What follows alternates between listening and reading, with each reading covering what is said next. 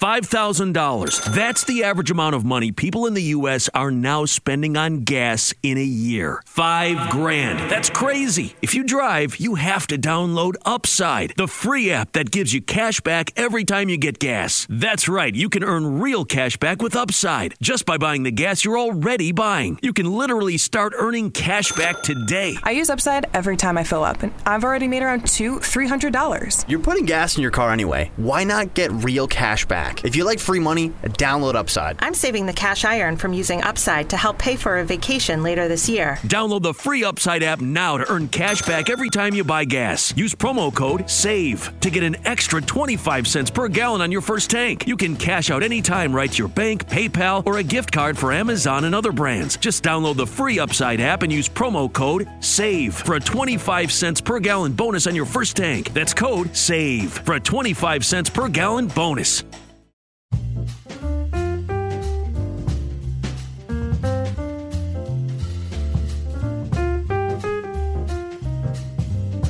Hi, I'm Bobby, and I'm your friend who knows just a little bit too much about pop culture. Welcome to your weekly meeting of Pop Culture Fanatics Anonymous. So, last week we did a deep dive into a few different early childhood shows like Sesame Street and Bluey, and this week I thought we'd take this conversation just one step further. I got a chance to talk to Kristen McGregor, who is an Emmy Award-winning showrunner, writer, and director. She's worked on projects like Blippi's Treehouse, Noggin Nose, Daniel Tiger's Neighborhood, and Sesame Street. Take a listen. Hi, I'm Kristen McGregor. I'm a children's media maker. I have worked on a ton of amazing shows for kids.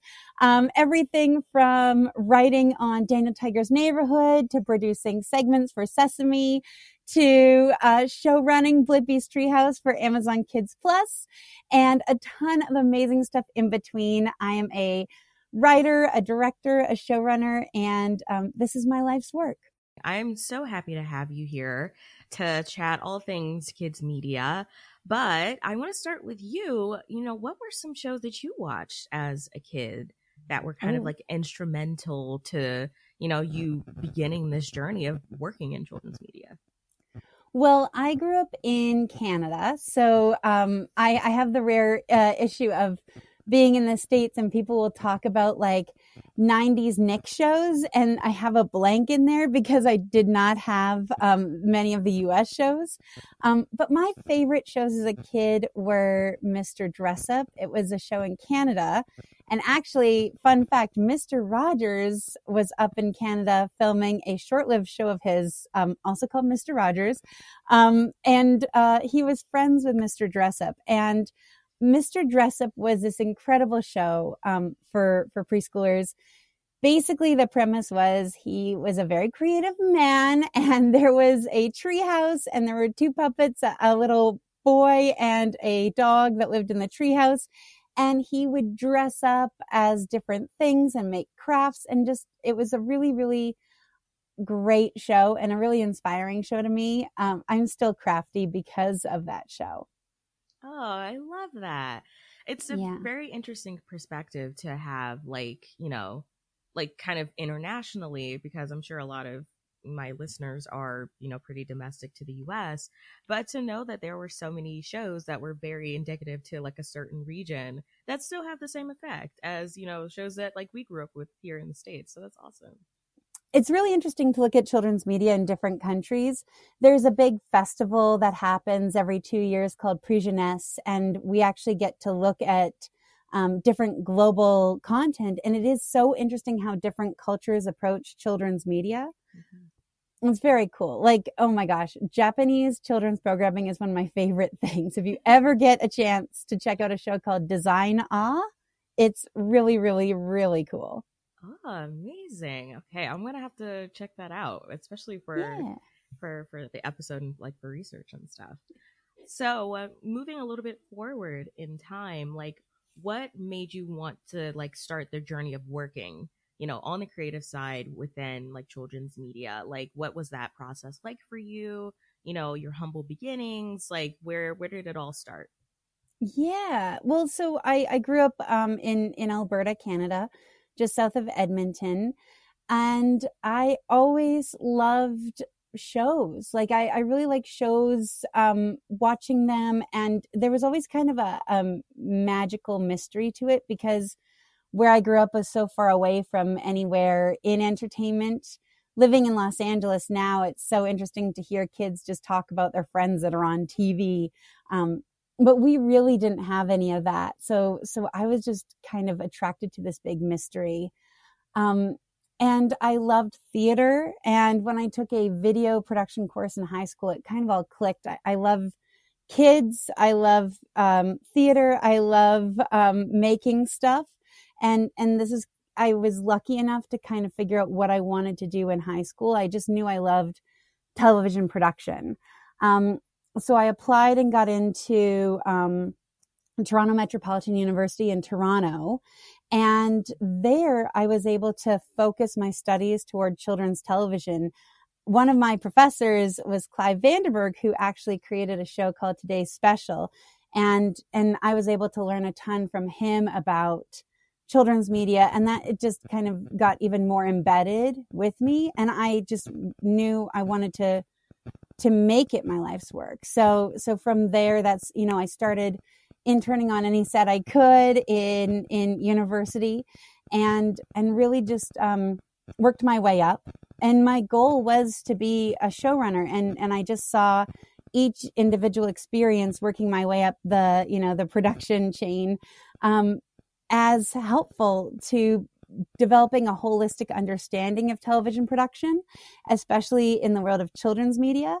And then I was working on a show that I just love. It's called Giver, and it's all about kids who build playgrounds to help their communities. And we made it in Ontario for TV Ontario with a production company called Sinking Ship Entertainment. And I was, running that show. It was really, really fun. But I was also at a point in my career where I realized I love children's media production, but I was lacking that education on how kids actually learn. So it inspired me to apply to Teachers College at Columbia University for a master's program in cognitive development. And I did my studies in relation to screen-based technology. So like when your teacher is a screen, because so many kids do learn from screen teachers. And that is, a little bit different of an instructional process than a traditional teacher. So I really found that helped complete my holistic understanding of things and also introduced me to a new country, the US, and a new market for children's media.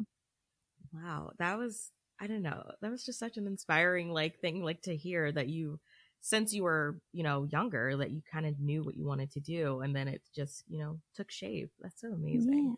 Yeah. So what were one of the, in kind of like a culture shock way, what have you found that's different between, Canadian children's media and US children's media? And then if you'd like to speak to even beyond that from what you found, internationally, what are those differences that you see?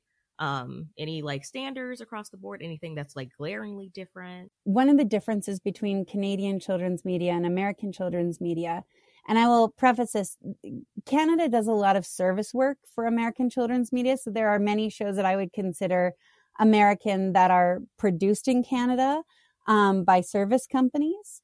But the shows that originate in Canada versus the US, I would say the US children's media has a lot of polish to it, which, makes it really appealing. And these shows are done with probably the biggest budgets on the planet. And also there's just it's a very strategic push with American children's media, to get that holistic, 360 of, okay, great, we've got the toy concept, we've got the show concept, we're going to launch it here, we're going to have this tour. It's very well thought out. But in Canada, of course there is that too, and you'll see that. But the thing that's really fun about Canada is the public broadcasting sector. And you'll see shows that are just, where you can see that the broadcasters have really taken a chance. It's not a proven intellectual property. And some of my favorite shows, my friends at Lopi Productions in Toronto make a show called My Home, My Life. And the series is just going into kids' homes and learning about their lives and understanding the diversity of the kids around them. So I would say that there is, that's where you can kind of see the differences between the two countries. And I will say, like, around the world, it is so cool. Like, thing I love about Japanese children's television is just the aesthetics.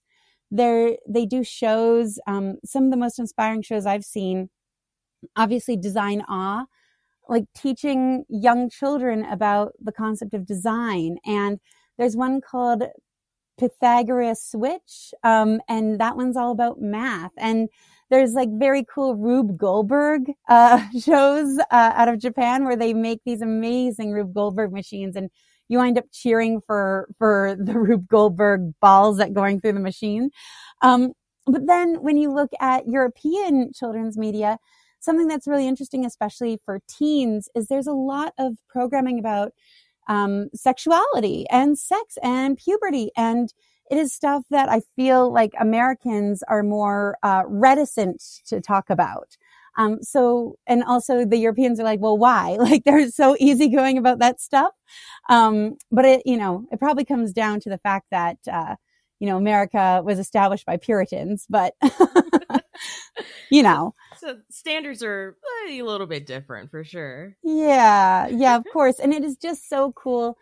If you want to nerd out, just go to different networks. You can access all of them on the internet and just see what the kids are watching in different countries. Kind of moving more into the nuts and bolts of the thing. So you work more on the creative side, and you mentioned that you were a writer on Daniel Tiger's Neighborhood. So can you talk to that experience a little bit? And sure. Like, how was it writing on that show? Oh my gosh. Well, that team is just the best. There's, I would say in addition to Daniel Tiger, like, I do write a lot of animation that is 11 minutes in length. And so Daniel Tiger is one of those. But I will say, like, to expand on that, like, writing 11-minute animation is really, really fun because you can come up with, silly ideas and just let your imagination go wild. Daniel Tiger is just an incredible show. Like, obviously Angela Santamera, who came up with it, she took Fred Rogers' essence in a way and brought it to today's audiences with Daniel Tiger. And the thing I just love about that show is it just all the strategies. And also the thing I love about that show too is, like, you would think that a show that's so soft like that wouldn't have drama, but actually when you watch Daniel Tiger trying to figure out where to go potty outside of his house, like, that's drama right there. Like, preschool is drama, and it's just so fun to kind of find a for any of the preschool animation that I write, like, or any of the preschool concepts I write, find a speck of truth that is relatable to preschoolers, and then play on that, like, add story structure to that. It's really, really fun. Yeah. You mentioned Angela Santamero, and every time I geek out anytime anyone like ever mentions like Daniel Tiger's Neighborhood, because I'm like, do you know that it was co-created by the co-creator of Blue's Clues, which was my favorite show as a kid. So I don't know. She's a powerhouse. She's amazing. Yes. And I mean, if anybody's interested in children's media, one thing that I always recommend people do is read her book called Preschool Clues. It's just a great insight into the industry. And it's also great for parents to check out too, when you're trying to decide, like, what media diet your child is going to have. I find that book is really helpful. Yeah, for sure. So when you're going into like the creative process of writing 11 minutes for animation for preschoolers, like, how do you get into the headspace of writing, each episode like has drama and humor and everything, but it's for a preschool audience. So how do you and like the writing team, how do you approach writing for that very specific, demographic?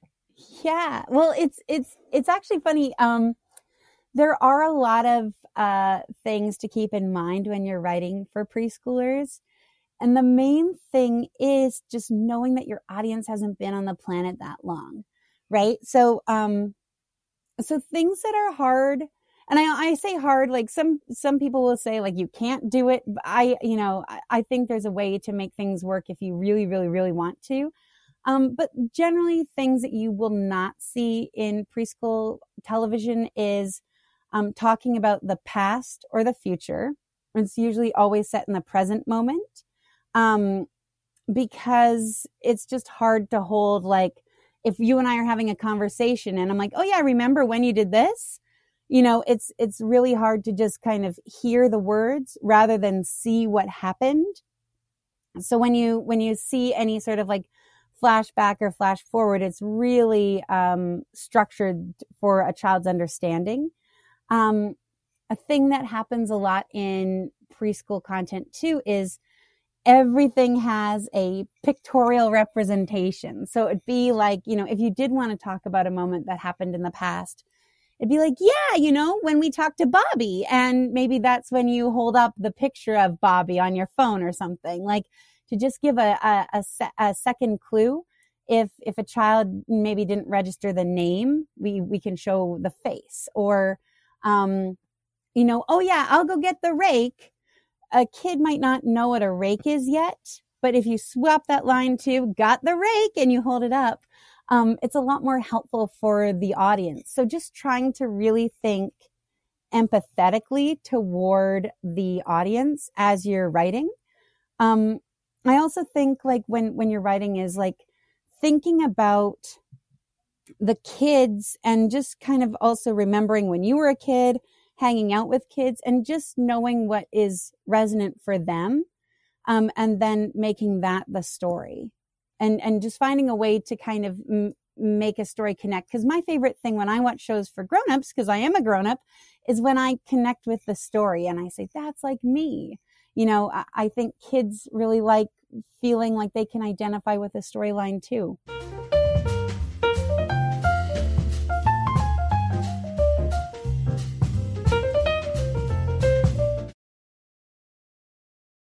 Waiting on a tax return? Hopefully it ends up in your hands. Fraudulent tax returns due to identity theft increased by 30% in 2023. If you're in a bind this tax season, LifeLock can help.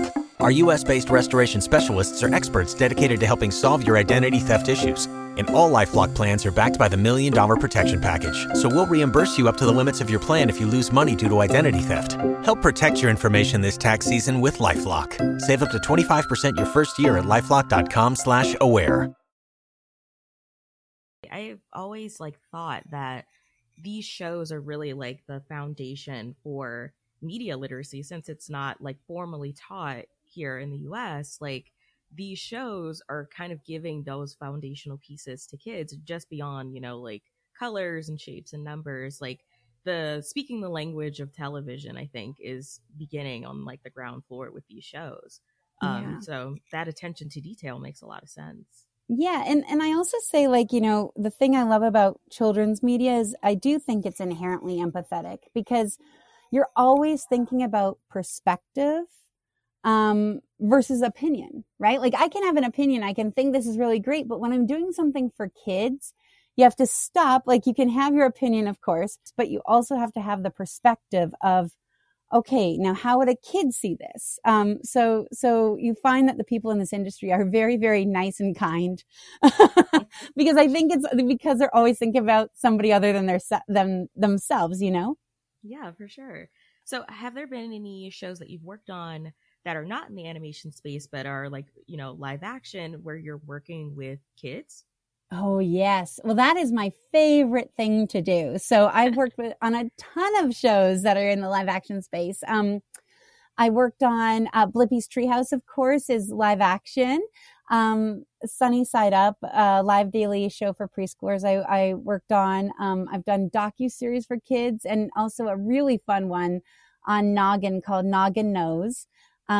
Where it's a preschool class, but your classmates are the Paw Patrol and the Bubble Guppies characters. That's pretty cool. But a lot of the shows that I worked on in Canada were actually featured real kids.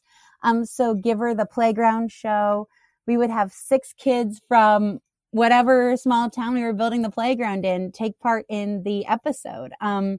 I also worked on a show for National Geographic Kids called Are We There Yet? World Adventure, where we brought 2 kids around the world and showed them the best of the world and just filmed their reactions. It was really, really fun. What is it like working with kids on a set? Because I know like shooting anything takes hours and hours and a lot of like manpower. So what is it like to have talent be, small children? I love it. And I know some people get really scared about it, but I just love it. Like I get everybody so excited about it. Like this is, for a crew, if a kid's coming to set, I want the kid to know everybody in the room, and I want everybody in the room to care about that kid. And I want us to collectively make it this kid's best day ever, because we're going to see that on camera. I love working with kids who, don't have a ton of acting experience, that are just from, got signed up to be part of the show somehow. I love talking to them, hearing their reactions. And I also feel like it's a great way to make sure that we're resonant with the audience too. Like if the kid is not having fun, then that's an indicator that we've got to change something. You mentioned in your beautiful intro that you produced some segments for Sesame. Can you talk about like that is, I think when we're talking about preschool media and we're talking about children's media, people immediately go to Sesame Street and all of its, derivative works. So like, what was that experience like for you? Oh my gosh, it was so fun.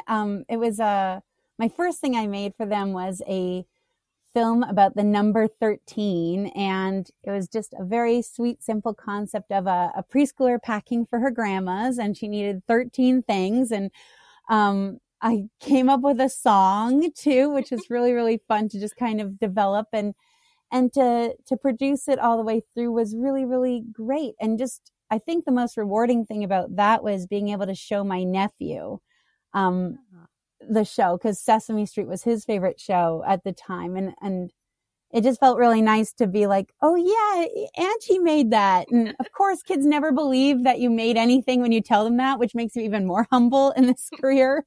You're like, no, you didn't. Sesame Street made that. I'm like, oh yeah, no, you didn't write that. Daniel said that. Like, oh man, I never get any points. But it was really, really sweet, to be able to see him enjoying something I made.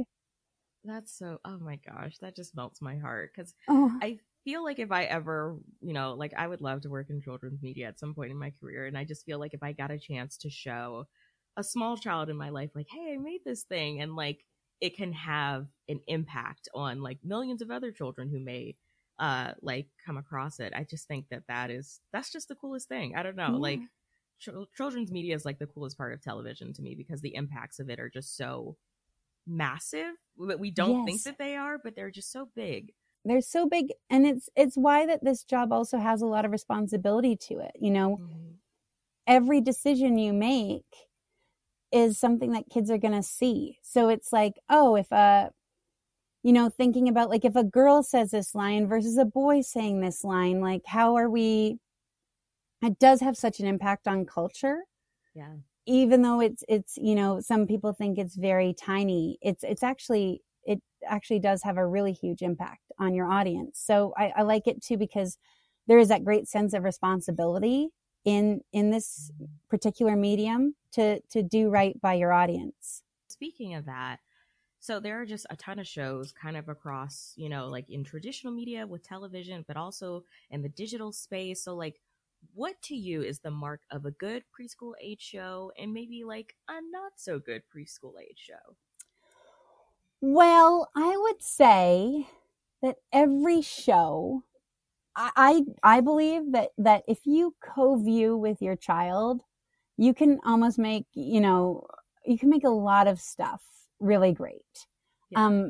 If it's something that, for me, I think the right show is a show that meets a child's needs. And so, I don't know if there is like a bad preschool age show, because it might be the show that the kid needs at the time.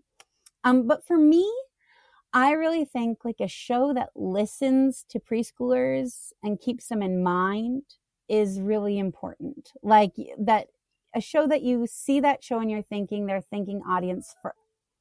A show where you see that show and you know that they're thinking audience first. You know, and I also like shows that have a point of view that you can see what they're trying to do and say. And I think a lot of the great shows that people really resonate with are also parenting shows in a way. Like, I do think like Bluey is a great example of a parenting show, or Caillou. Oh my gosh. As a 24-year-old grown woman, I love Bluey so much. I got very excited seeing her balloon at the Macy's Thanksgiving Day parade.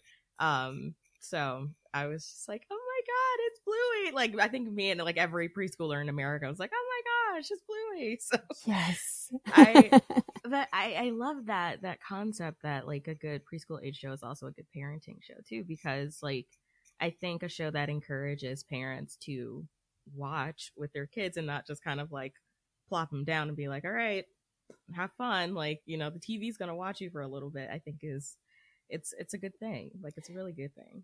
Yeah. And I also think like, I mean, shows where there's no parents in them too, you can really, do great stuff with your kid too. Like, so I have a friend and her daughter just loves Paw Patrol.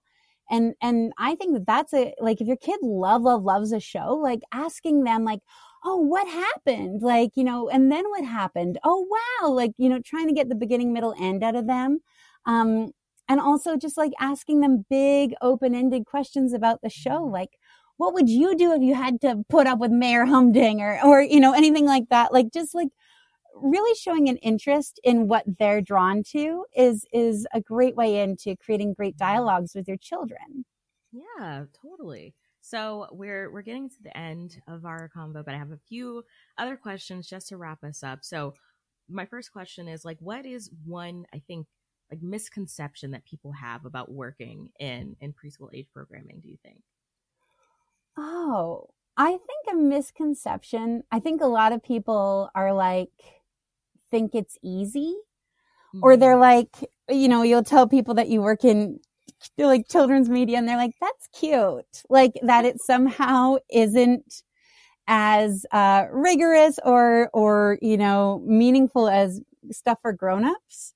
Yeah. And so I think that that's a misconception. I think another misconception is that that you're always with kids and you'll always have kids like running all over the place or working with you. Like, you know, my days with kids, I don't have many days with kids in this career. So I would say that that's another misconception.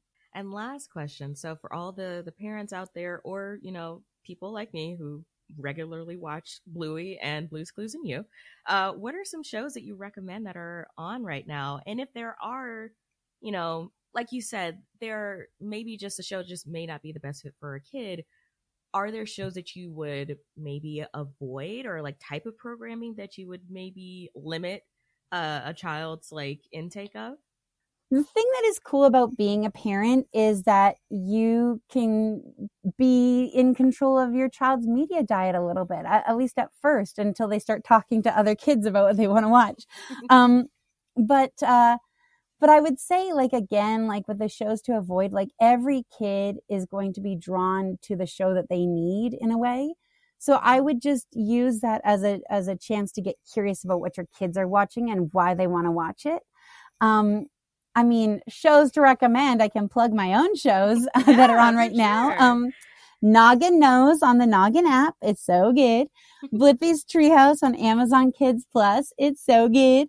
My little shows that I love writing on, Ada Twist Scientist on Netflix is incredible.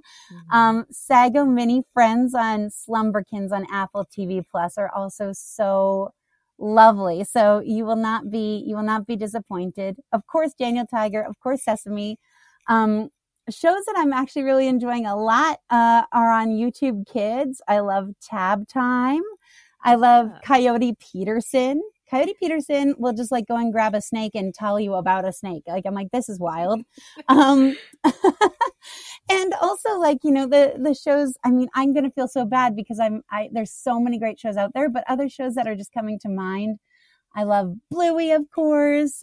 Molly of Denali on PBS is just so great. I love Waffles and Mochi and City of Ghosts on Netflix. And Gabby's Dollhouse on Netflix is so fun too. But I'm like, oh my gosh, I totally probably forgot some other shows. But like, again, just be curious about what your child wants to watch and ask them questions and be involved in their media diet. Co-viewing too, if you can sit with your child and watch a show or have a show that you watch together, is really, really special and a way to really increase the educational impact. When you're watching that show, try to figure out what the creators of the show are trying to teach your child and then use that as a jumping off point. Oh, they made this in the show. Let's make this now. Like finding ways to take what you watch and then do something cool next from it. Using the shows as inspiration points for your child is a great thing to model. Yeah. Oh my gosh. This was so amazing. Kristen, thank you so much for chatting with me about, all things preschool age programming, your impact on everything. It's just so cool to hear about. And I don't know, I'm going to be checking out all of those shows that you mentioned. Again, no kids. I have no kids. My brother is literally 17. I am around no small children, but I will be watching this for myself. Well, that's another myth, like, the idea that you need to have kids to work in this industry or think that this industry is important. I think I really hope, Bobby, that you do work in children's media, or, this field needs great people and people who care, and you seem to really care about it. So that would be awesome. Well, thank you so much for being on. Of course. Thank you for having me.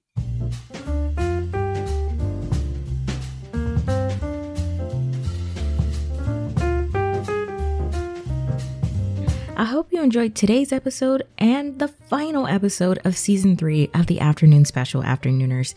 If you don't know, the Afternooners is my name for all of us, so if you've made it to the end of this episode, congratulations, you're an Afternooner now. If you like this episode, don't forget to rate and review this podcast if you had a good time. It helps out the pod. You get to tell me how you're feeling about the pod, and I get that sweet hit of praise and validation that is my life force and keeps me going. If you want to know where else to find me on the internet, you can find me at The Afternoon Special on TikTok or Instagram, or over on Twitter at Hi, I'm Bobby, HIIMBOBBI. And if you're thinking, Bobby, this was a really just riveting conversation, and I need to go back and listen to part 1 and then listen to part 2 again, I'm not going to remember all of that. Bestie, I get it. And I support that decision, and that is why I've left all of that information in a description box just for you. You're welcome.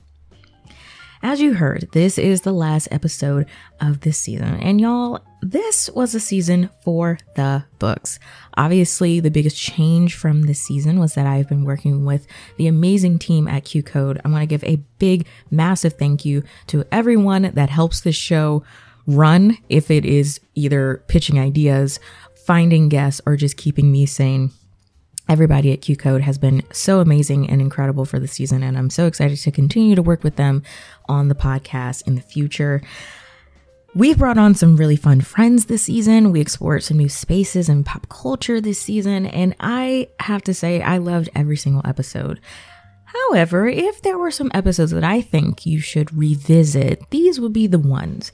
First off, the first episode of the season easily has to be my favorite season opener I've done this thus far, which is 1999, A Culture Shifting Year. It was really exciting to just dig my heels so far deep into just 1 year in 1999 is a fully packed year for pop culture. That is one episode that I go back and listen to myself just as a listener.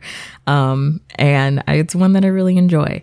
Number 2 is Armchair Detective, an exploration into true crime. That one was super exciting and fun to do something that's not just film and TV adjacent, but talks about something a little bit broader. And I definitely would love to explore true crime a little bit more in seasons to come. So if you enjoyed that, and I think a lot of people did, I think a lot of people enjoyed hearing a bit of a different spin on something pop culture adjacent. And finally, of course, the 2-part special, Crazy Vampy Cool, exploring our endless love affair with a vampire. was one of my favorite things that I had done this season. First of all, doing a 2-part episode was super duper fun, getting to do the more editorial stuff that I love, and then also getting a chance to talk to someone. And for that episode, if you don't remember, I got to talk to the amazing Michael McMillan, who is incredible and was so much fun and was such an amazing first guest. Even though this is the last episode of the season, I don't want you to get too sad about it, because for the first time between seasons, I'll still be here. I just won't be doing the longer form editorial stuff. It'll be a slightly less formal, but even more fun edition of the afternoon special that I think you guys might enjoy, which may or may not include bringing on some of my friends to chit chat about all things pop culture and literally whatever our 2 collective brain cells end up thinking of. So I do hope you guys will like that little shift in content until we bring back the afternoon special podcast for season 4. I hope you enjoyed this season and that you will join me again for another pop culture deep dive. See you in season 4 and later days, friends.